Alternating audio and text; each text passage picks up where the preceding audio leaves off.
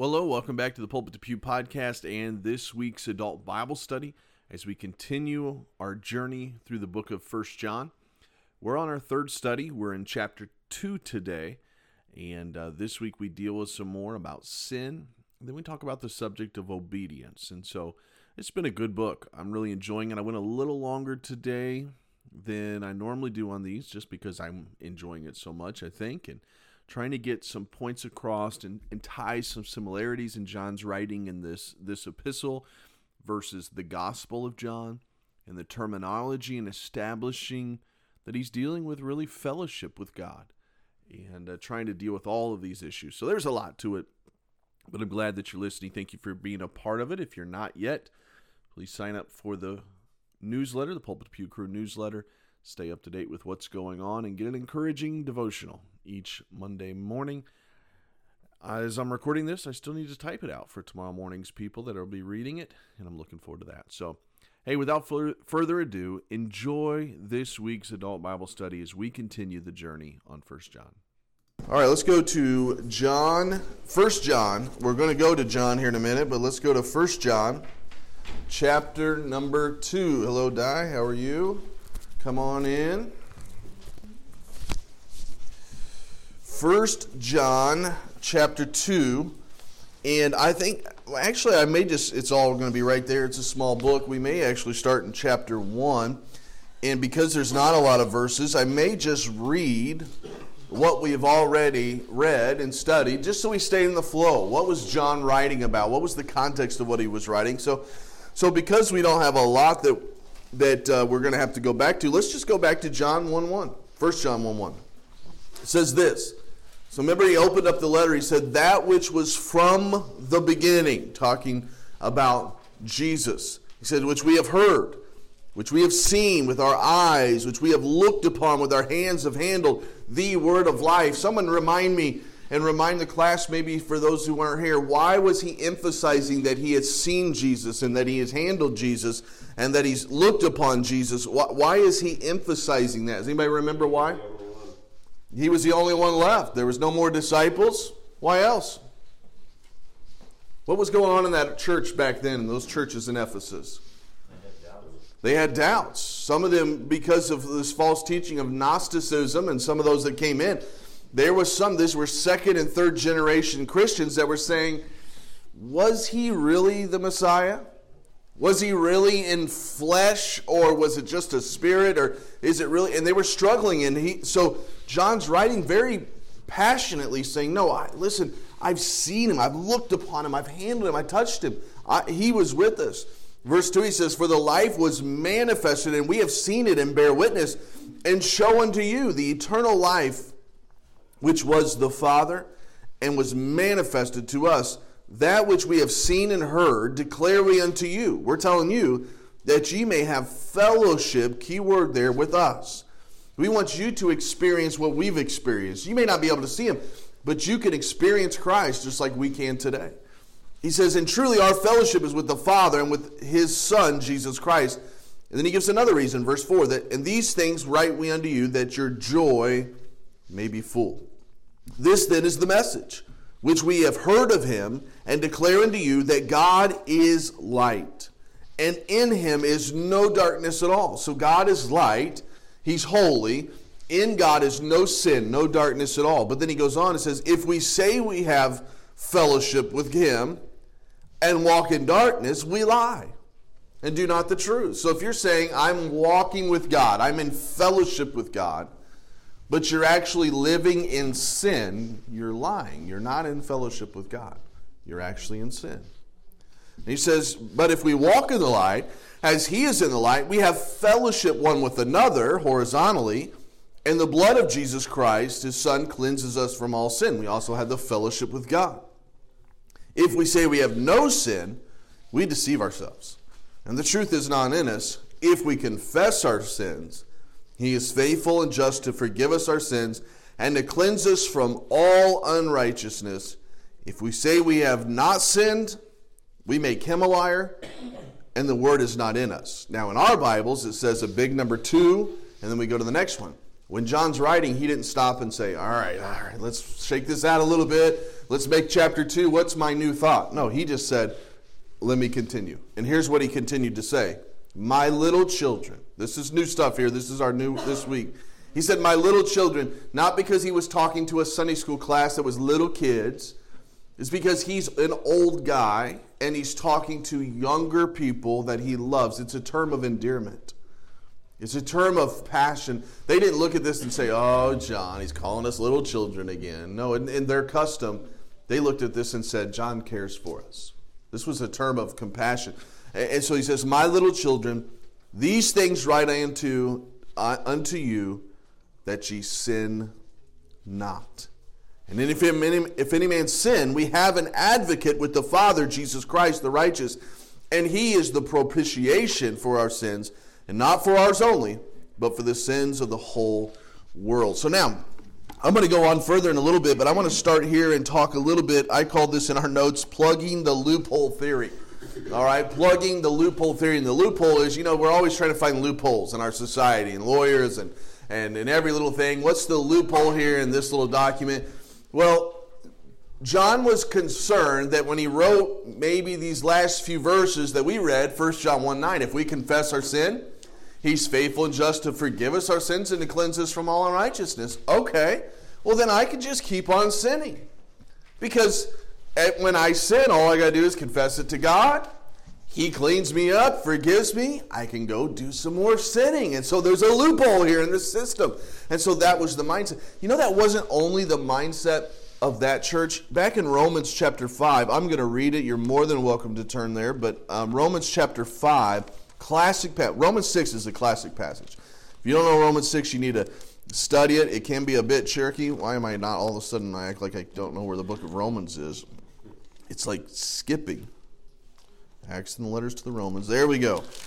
Romans chapter number 5, at the very end of Romans chapter number 5, Paul was dealing with some people that thought, okay, since God gives grace when we sin, then we just keep sinning and God gives more grace, and so God gets more glory. And Paul's saying, what are you guys doing, this early church? And so, but here was their mindset. Let's see if I can just find it.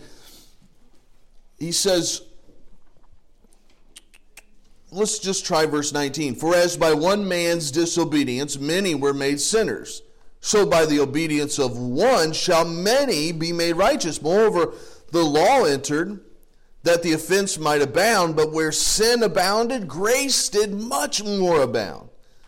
That as sin hath reigned unto death, even so might grace reign through righteousness unto eternal life by Jesus Christ. Then it changes chapters, but same thought. Because in chapter 6, Paul's going to correct him. He says, what shall we say then? When Paul asked the question, he was trying to get at a point back then. He says, what shall we say then? Shall we continue in sin that grace may abound? God forbid. How shall we that are dead to sin live any longer therein? And so that's Old English, I know, so let's modernize it for us a little bit. What he was saying to them is, guys, do you really think we should just keep on sinning? He said, God forbid. No, stop sinning. He said, don't sin so that just God's grace will abound, but God's grace is so that we can see we don't need to live in that sin. You don't have to live in that anger. You don't have to live in that weird worry. I don't know why I can't talk today. I'm stuttering like crazy. Maybe it's Dan intimidating me on this front row a little bit. I don't know what it is. But he's saying, no, God forbid. How shall we that are dead to sin? That's my position because of Jesus Christ. When Jesus died on that cross and was buried and rose again, and when I accepted him as my Savior, I identify with his death. I identify with his burial. I identify with his resurrection. I've got a new position now. I'm no longer dead in my sins. I'm alive in Jesus Christ. So why go back to the old dead sinful ways? And so that's what he was trying to get at here. This loophole theory was, all right, if we just confess our sin, he has to forgive us. Then I can go sin some more. And guess what? I'll confess it and he'll forgive me again. No, he's saying, listen, guys, I'm not writing this so you have a loophole. He says in chapter 2, verse 1, he says, these things I write unto you that you sin not. I don't want you to continue in the path of sin. Sin does nothing but destroy. Sin does nothing but hurt. It robs you of joy.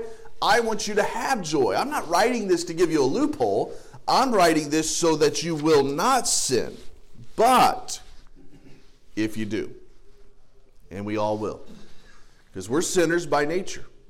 And though the trajectory of our life ought to be that we're growing and distancing ourselves from some sins that have dominated our lives, it may very well be that we sin. As I joked last week, because I know how Sunday mornings can get, some of you may have sinned on the way to church here today. But he says, if you sin, if any man sin, you have an advocate with the Father, Jesus Christ the righteous. I love this. You know what an advocate is? An advocate's a lawyer, like a defense lawyer. All right, so if you kind of picture a trial, and it's me over here on trial for something that I've done wrong, and Jesus is my lawyer, my advocate. On the other side is the prosecutor. You know who that is? The Bible calls him the accuser of the brethren, Satan. He's called the accuser of the brethren. And so he could look at me and say, oh, that Brad, he is guilty. He has done this and this and this and this and this. He is guilty. And you know what? My lawyer, Jesus, stands up and says, you're absolutely right. This guy's guilty. And I may look at him and say, hey, whoa, what kind of lawyer are you? Don't declare me guilty. He says, well, you are guilty. But then he looks back at the accuser and says, but I've already paid for the crime. Amen. I took all of that payment, the punishment that he deserved upon myself. And so he is innocent, not because of anything he's done, but because of what I did in his place. That's what an advocate is. I love that thought of an advocate. Because I may be sitting here thinking, and some people do. Remember, that's verse 10 of the last chapter, where someone say, well, I sin not. That's like sitting here saying, well, I don't do anything wrong. No. I am a sinner. I am wretched. I am guilty. But Jesus says, I took his place. I'm not going to argue with you, Judge, and try to say that he's a good guy. What I'm going to say is he has confessed his sins, and his sins have been placed on my account, and it's paid in full. I've paid it. That's what my advocate does. So what he's saying is this: when you do sin, I'm writing this so you don't sin. I don't want you to sin. It destroys everything. But when you do, you have an advocate. Now, here's what happens in a lot of Christian lives. I was just talking to someone this week about this very thing. A lot of things, but this one very thing. Is this person, let's say, they're representing in this guilty chair, and they're eaten up with guilt about their sin. And what is happening in that individual's life, if I can do it as a word picture, is Satan's over here reminding them of that sin. It's not the sin. I'll just pick one. Let's just pick lust. And Satan is reminding that person, you are so full of lust. What you have done is wrong. What you've done is sinful. What you've done is wrong. And that person is just listening to the accuser and listening to the accuser and listening to the accuser, and they're feeling guilt and guilt and guilt. And I try to encourage them to do this week is this: hey, look to your advocate, Jesus Christ. Yes, you've done those things, but when you confess them to him and you're broken over that, that's what led you to this situation. You're broken over it, and you've confessed it to Jesus. It's forgiven. And you know what happens once you do that and you confess it and you get it right? The accuser continues to accuse you, but no longer do you feel the guilt, because you realize you're forgiven. And when you start feeling the guilt years later for something you've done in your past, and you've already confessed it, you've already got it right, you can mark it down. And this is where the question came in. You can mark it down. It's not God making you feel guilty over that. He's already forgiven you. It's Satan bringing it up and bringing it up. And that gets a lot of people, because some of us have a past we're not proud of, and we'll eat ourselves up at night, or we'll eat ourselves up and say, I don't know why I did that. It bothers me. Hold on a second. Look to your right. You have an advocate. He's already forgiven you. If you've confessed it to him, you've got it right. He's not going to then turn around like we do in marriages sometimes, do we not? What's rule 101 in marriage? Don't bring up the past. Well, what do a lot of us do in our relationships?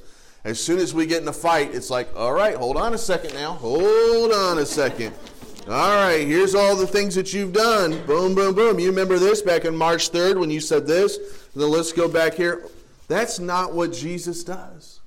A lot of us live our Christian lives as if we're feeling this guilt over something in our past, and we think Jesus has this list, and he's just sitting over there going, tonight I'm just really bothered by what you did back 10 years ago. No. That's the accuser, Satan. And he's bringing up your past, and he's bringing up your past. And all you have to do is to him is say, you're right, I was wrong. But I've already given it to Jesus. I've already confessed it. He's already forgiven me. I have an advocate. That's what he's saying here to them.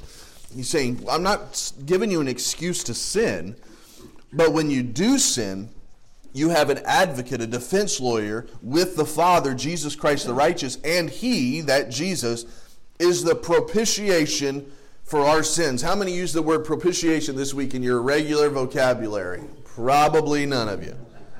So the word propitiation means a satisfaction of wrath.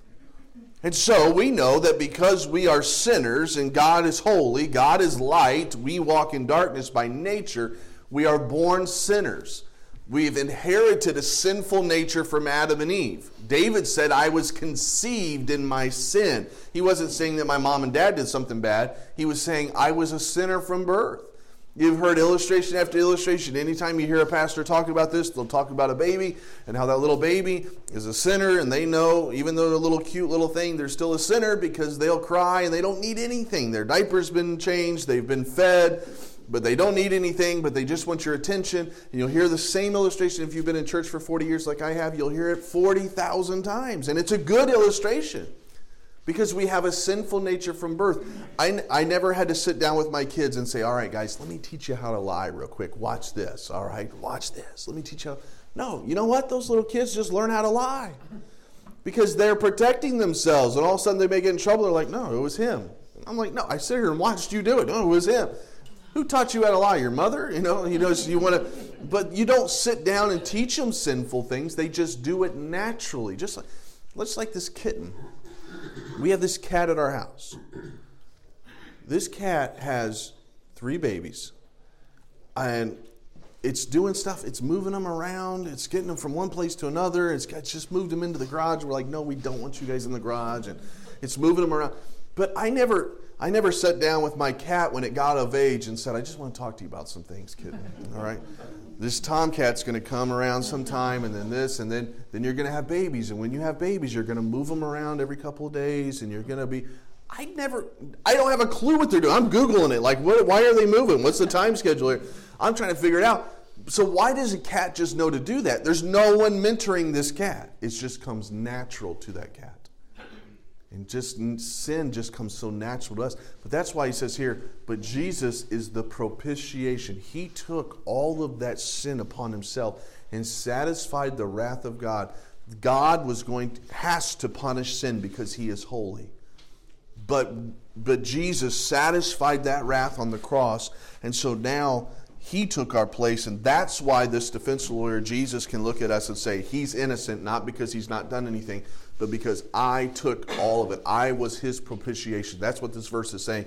And so now he is free. So he's continued that line of thought around sin. And really that was a continuation from last week's lesson, because last week he was talking about the killer of fellowship. What kills my fellowship with God? What kills my joy?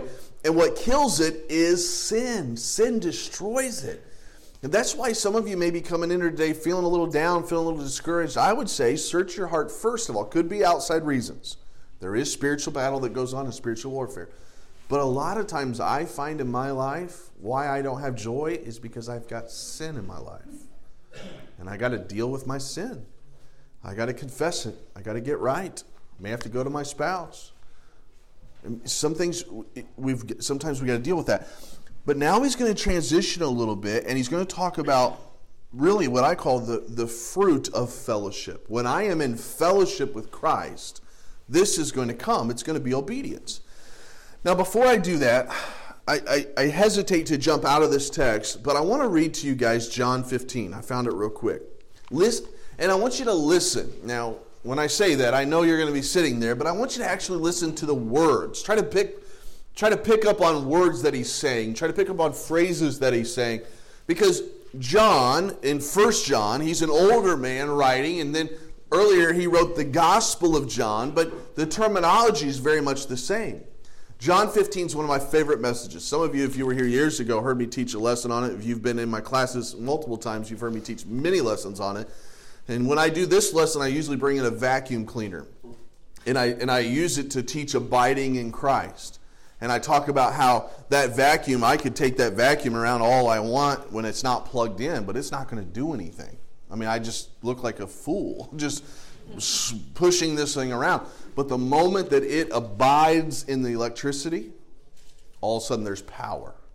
All of a sudden it's doing something.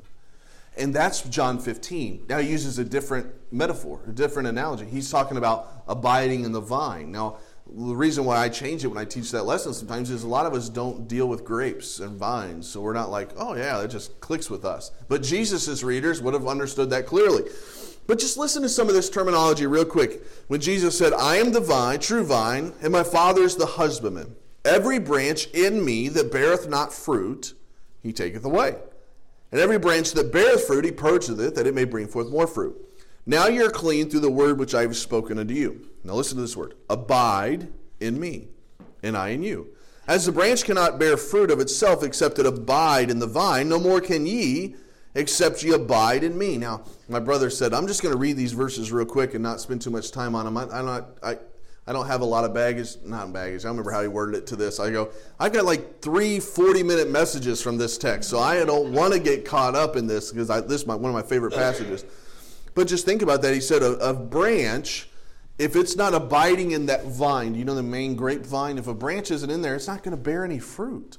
It's not going to have any grapes one day because it's not connected to the vine. It's not abiding in the vine. It's not remaining in fellowship with the vine, if we want to use the terminology. But Jesus says, I am the vine. Ye are the branches. He that abideth in me, and I in him, the same bringeth forth much fruit. For without me ye can do nothing. If a man abide not in me, he is cast forth as a branch and is withered, and men gather them and cast them into the fire, and they are burned. If ye abide in me, and my words abide in you, you shall ask what you will, and it shall be done unto you. Herein is my Father glorified, that you bear much fruit. Well, that's a great verse right there. How do you glorify God? Bear fruit. Well, how do I bear fruit? Abide in Christ. That's the key in life, everything. That's why I love this passage. You abide in Christ, you'll bear fruit. You bear fruit, you glorify God. You glorify God, you fulfill your purpose while you're put on this earth. It's right there in that verse 8, all right? But I can't stay there right now. But he says, so shall you be my disciples. As the Father hath loved me, so have I loved you. Continue in my love. If ye keep my commandments, ye shall abide in my love, even as I have kept my Father's commandments and abide in his love. These things, now listen to this verse, and I'll just stop on this one. I think one more after this one. These things have I spoken unto you, that my joy might remain in you, and that your joy might be full. Doesn't that sound familiar? In verse 12, this is commandment, that ye love one another as I have loved you. Now, I read all of that because that's the backdrop for what he's going to be saying right here years later. Because now he says this to him. He's going to use some more fellowship, what I call fellowship terms. But he's going to say it in verse 3, hereby do we know that we know him if we keep his commandments. Now, there's a lot of controversy, and I'm not going to get into about these next few verses. Is he talking about whether you know him as whether you're saved or not, or is he talking about whether you're in fellowship? I think context is the key. I think it's clear to me that he's talking about, here's how you know you're in fellowship with him. You're in obedience to him. So it's just like that one verse where he says, if you walk in the light, you're in the light. If you're walking in darkness, you're not walking in light. You're not in fellowship with Christ. It's pretty simple. But what he's telling to us here in this verse is, hereby do we know that we know him. How do I know him? How do I experience Christ? How do I see what people talk about? I read a devotional this morning about a guy named Mel Trotter. And Mel Trotter was a drunk. He was absolutely miserable man. And then all of a sudden, I was going to bring it and read it to you today, but he received Jesus Christ as Savior. Then he began to walk with the Lord. He started some rescue missions, ended up helping all kinds of people in his life. But what changed? When he got saved, he started abiding in Christ and fellowship with Christ. And all of a sudden, this guy that had no hope for a future has a power about his life. What changed? Well, now he's abiding in Christ. Now, in Christ, God is using this guy that we would look at and say, there's no way this guy can do anything. But now he's doing something. And so, when he says, we know that we know him when we keep his commandments. Obedience naturally flows from fellowship with God. So you cannot say, which is going to be this next verse, let's just read it. He that saith, I know him, and keepeth not his commandments, is a liar, and the truth is not in him. You can't say, I'm in fellowship with God, I'm abiding in God, I am doing the work. That's like me going around pushing a vacuum and saying, I'm cleaning these floors, and I don't have it plugged in. Imagine if I should have started my class that way today. I should have just been starting my class and just been pushing this vacuum and just having the cord just dangle around behind me and just say, I'm just vacuuming up today. And just did it for like 15 minutes. It would have been the awkwardest 15 minutes for this introverted me. I would have been miserable, but I should have just done it for like 10, 15 minutes. And then we were done and be like, all right, I'm about to finish this up, guys. Once I finish this up, and then we'll get class started. I should have just done it the whole time. And then just put it up, wrapped the cord up, and said, all right, how do you think these fall? And just went on. You guys, and not said a word till the end of the class. You guys have been like, this guy has lost his mind. Michelle would be like, I've been telling you guys this for some time. But you guys would all look at me and say, you didn't clean the floors. Because you wouldn't use these terminology, but because you weren't abiding in the electricity. And for many that say, well, I'm in fellowship with God, but you're not obeying his commandments. No, you're not. Fellowship is abiding. When you are in fellowship with God, you're going to see power.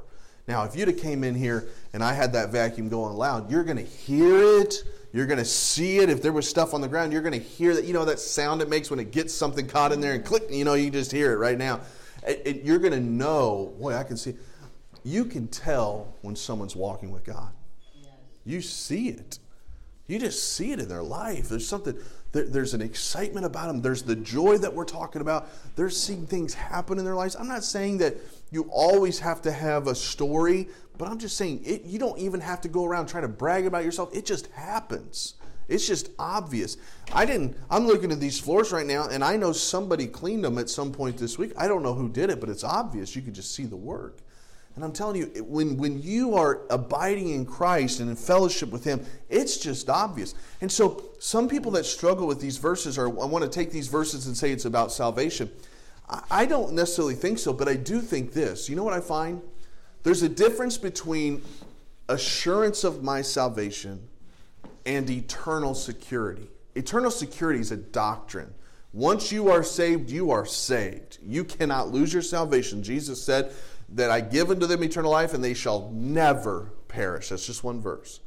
Eternal security, you cannot lose it. You can, now stay with me, you can lose the assurance of your salvation. What does that mean? Assurance is just my confidence. There's some times when I just don't feel confident that I'm saved. Now, I am saved because I'm eternally secure. But you know why I don't feel confidence? Because feeling is an emotion. Obviously, it's part of emotions. And it goes based on whether I'm in fellowship with God or I'm not in fellowship with God.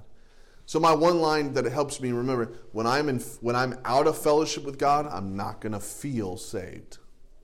And those are the ones that come to me a lot of times and say, I just don't know if I'm really a Christian or not. I'll say, have you ever trusted Christ Savior? Well, yeah, I have, but I don't feel saved. You know what that immediately tells a counselor? Sin somewhere. There's some sin somewhere. And so now I just start prying, trying to figure out where's that sin.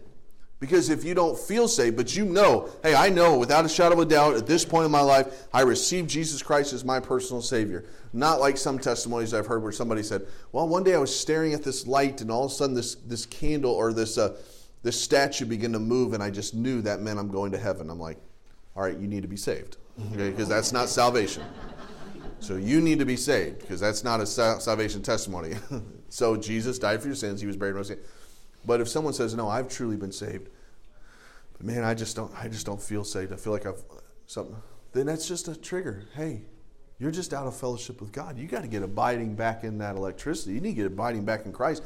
Because once you're abiding in Christ, you don't have to you don't have to go to someone and say, hey, do you really think you're saved? No, you're like, hey, I can't wait. God has been amazing. I'm seeing him answer my prayer.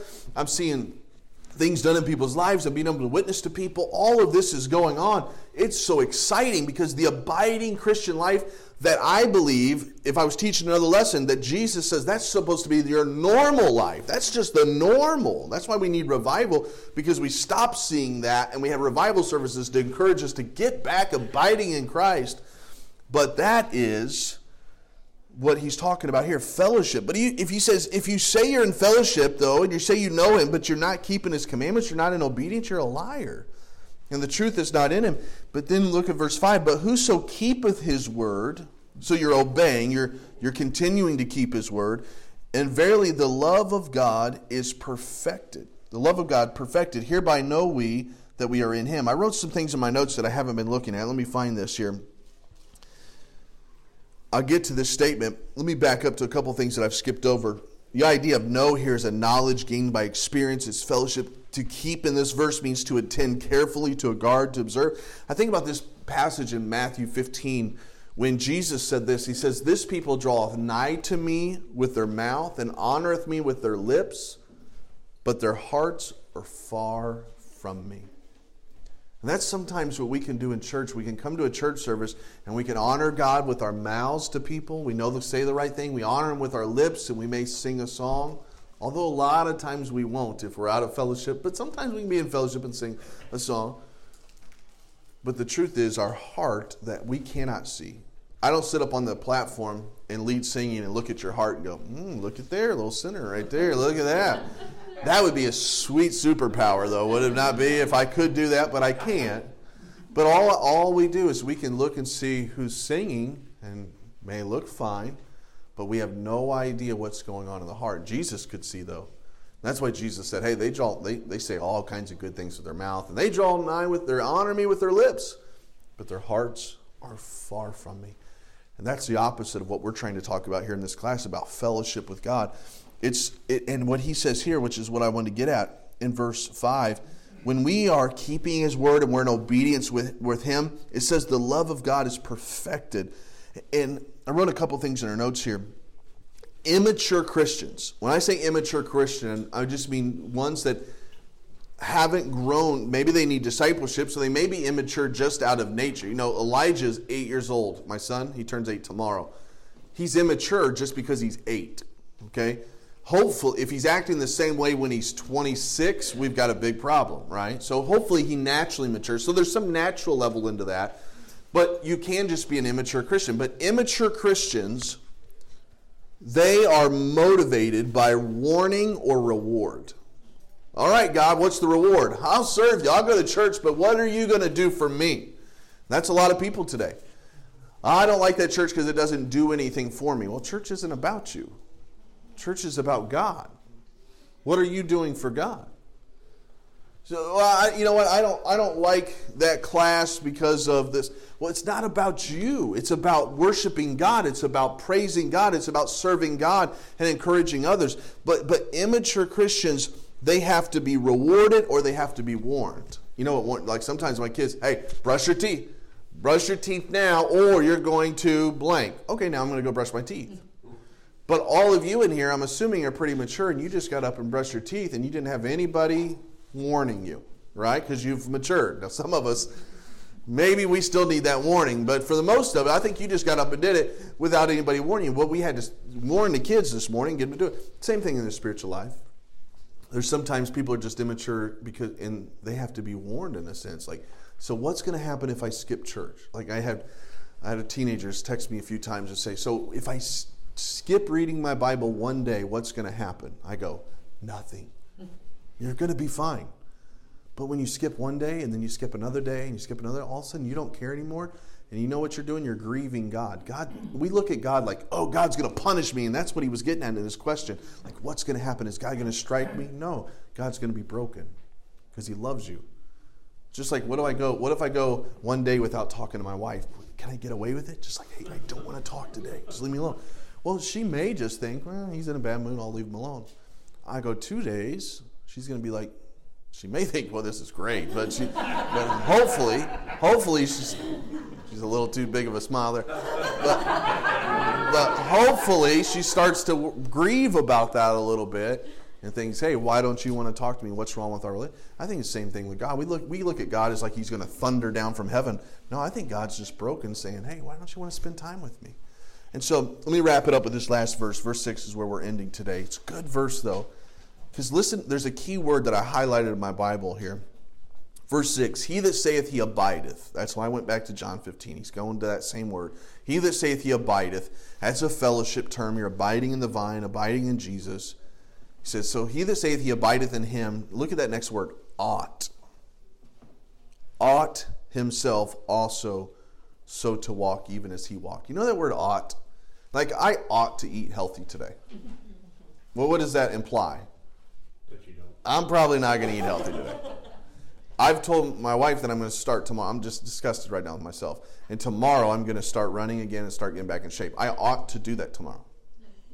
But I've said that for 3 months. So I ought to do that.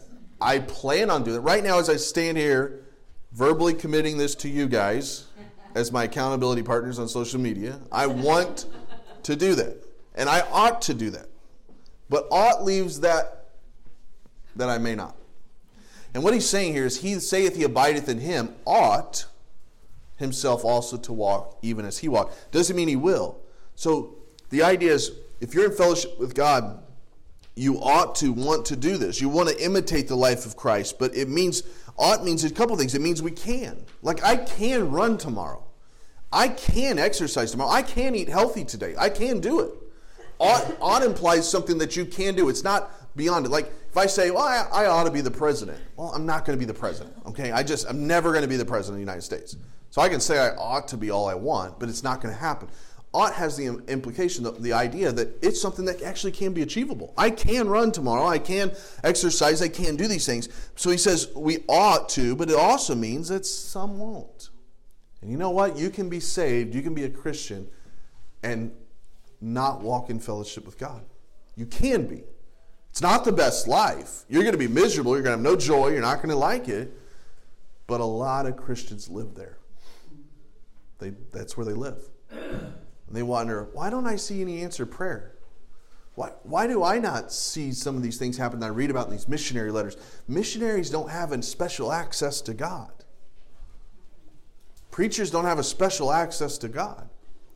It's all about abiding in the vine. It's all about plugging into the electricity current that's going on. Jesus says, my grace is available to all of you. You just have to abide in me. We ought to walk as Jesus walked, but sometimes we don't. So I think my encouragement for you today is this. Know this, that sin, we're not to sin. Last week was not a loophole to say, all right, I can just go sin, do whatever I want, and confess it to God. He has to forgive me. We move on. No, it's not a loophole. He says, I write these things that you don't sin. I want you to be in fellowship with God, and the fruit of your fellowship will be obedience. And that's what you ought to do. But he knew some of you are not going to do it. And I hope that each one of us in here would say, I want to walk in fellowship with God. And I want to see, I want to test it. If I'm in fellowship with God and abiding in the vine, what will God do? Now, be careful, because remember I said an immature Christian needs to be rewarded. Don't get to that point where you're like, God, what are you going to do? Do it anyways. And you may see no rewards for years. I could talk forever about this subject. David Livingston was a missionary for 7 years, I think. I may get my numbers wrong. Never saw one convert for 7 years. But he stayed faithful. Imagine if he was an immature Christian, needed reward. He'd have quit a long time ago. But he stayed faithful. Let's pray.